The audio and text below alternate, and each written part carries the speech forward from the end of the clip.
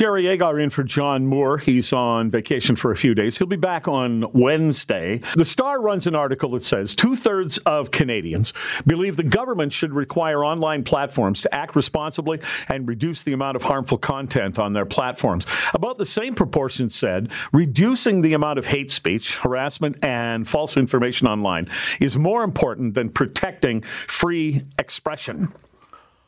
That's quite a phrase to read, isn't it? More important than protecting free expression. Disinformation and online harms expert, Professor Sam Andrey, is Director of Policy and Research at the Dais at Toronto Metropolitan University, and he joins me now. Good morning. Hey, good morning, Jerry. How are you? I'm doing well. So what exactly needs to be done here? I mean, is this something the government could do anything about? Well, I maybe just want to unpack that phrase that you picked up on about free expression. So, we asked Canadians in an online survey that we did, a representative one a few months back, to choose between a set of statements, and one of them was, as you say, reducing harmful illegal content online is more important to me, or protecting free expression. And as you say, about 2/3 of Canadians chose the reducing. Obviously, that's a bit reductive. You can have both, protecting of free expression and reducing illegal content online. But we did that just to try to tease at how concerned are Canadians about this, and of course balancing rights and freedoms is a tricky task, especially in the online discourse space. So we just wanted to sort of pick at, what Canadians, where Canadians' priorities were. And I think it shows, Canadians are exposed to a lot of harmful and illegal content. They're concerned about it. They're concerned about it for their kids. And they would like both the platforms to act more responsibly, and if they don't, for the governments to try to force or encourage them to do so. Well, when you look at something like hate speech or harassment, false information, I mean, some of that is subjective. I get accused of all of those things just doing my show every day.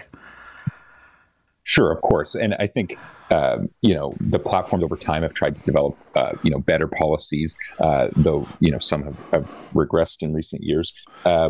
And I think, if a regulator were to be stood up, and so some are suggesting that we have a digital, safety kind of commissioner that would try to work with platforms, they would develop, policies around the thresholds. Of course, there's lots of gray that is, what's called lawful but awful, like things lawful, that are not lawful but awful. Is that what you said? Yeah, that's right. All right.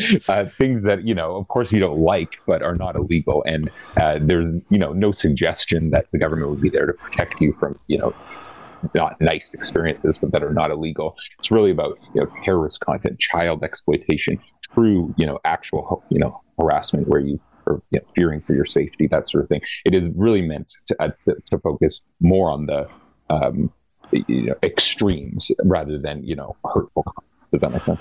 Well, people talk about these online platforms self-regulating, and I look at something like Twitter, and there are so many people uploading content on a moment-to-moment, half-a-second basis.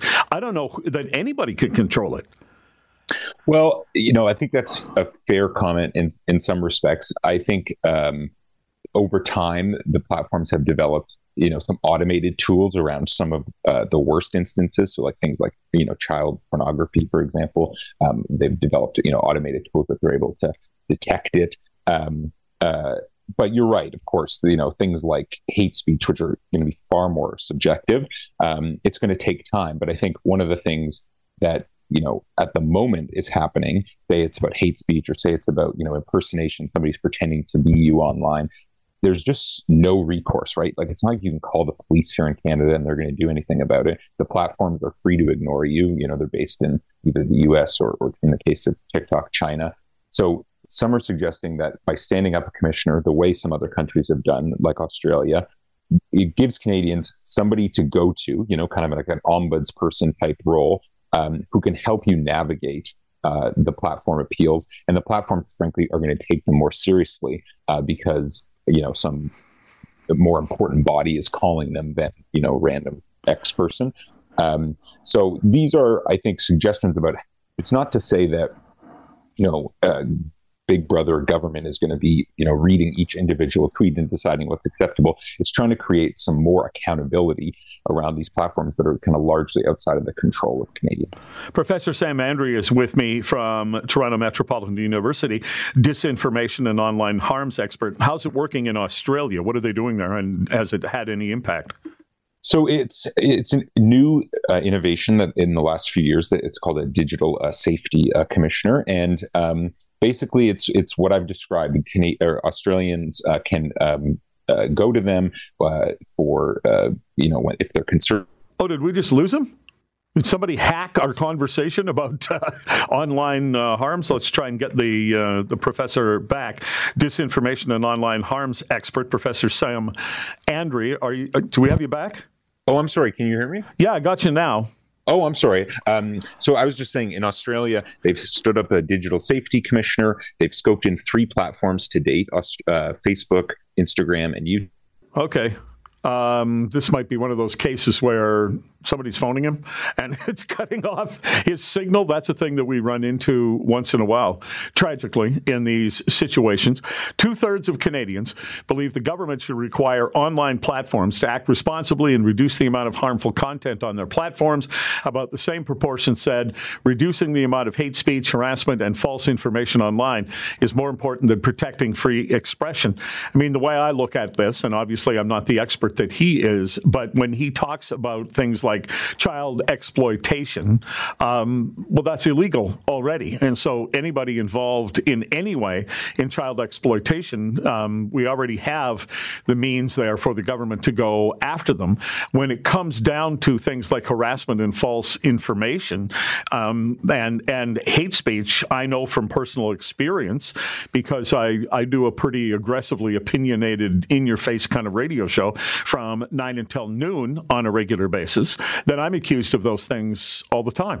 Because there are people who believe that if you said something they don't like, that you are then engaging in hate speech. And that's the subjectivity of having someone regulated. I mean, none of those people have been able, and some of them have tried, to have me removed, have me taken off air.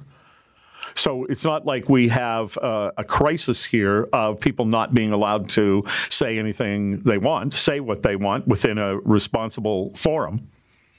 Just because you don't like what somebody says doesn't mean they're being totally irresponsible. And when it comes to misinformation, here's how I look at it with social media. If you think you're being told the truth all the time on TikTok or Twitter or Facebook, then you need to put a little more effort in. I mean, I don't know how many times a day it happens when I'll look at something on social media, I'll go, is that true? Is that true? And sometimes within less than a minute, I can prove to myself whether it is or it isn't by going to numerous other sources. It doesn't take very long. And I think that that's a responsibility we all have as consumers of information, not necessarily just to run to the government to regulate it.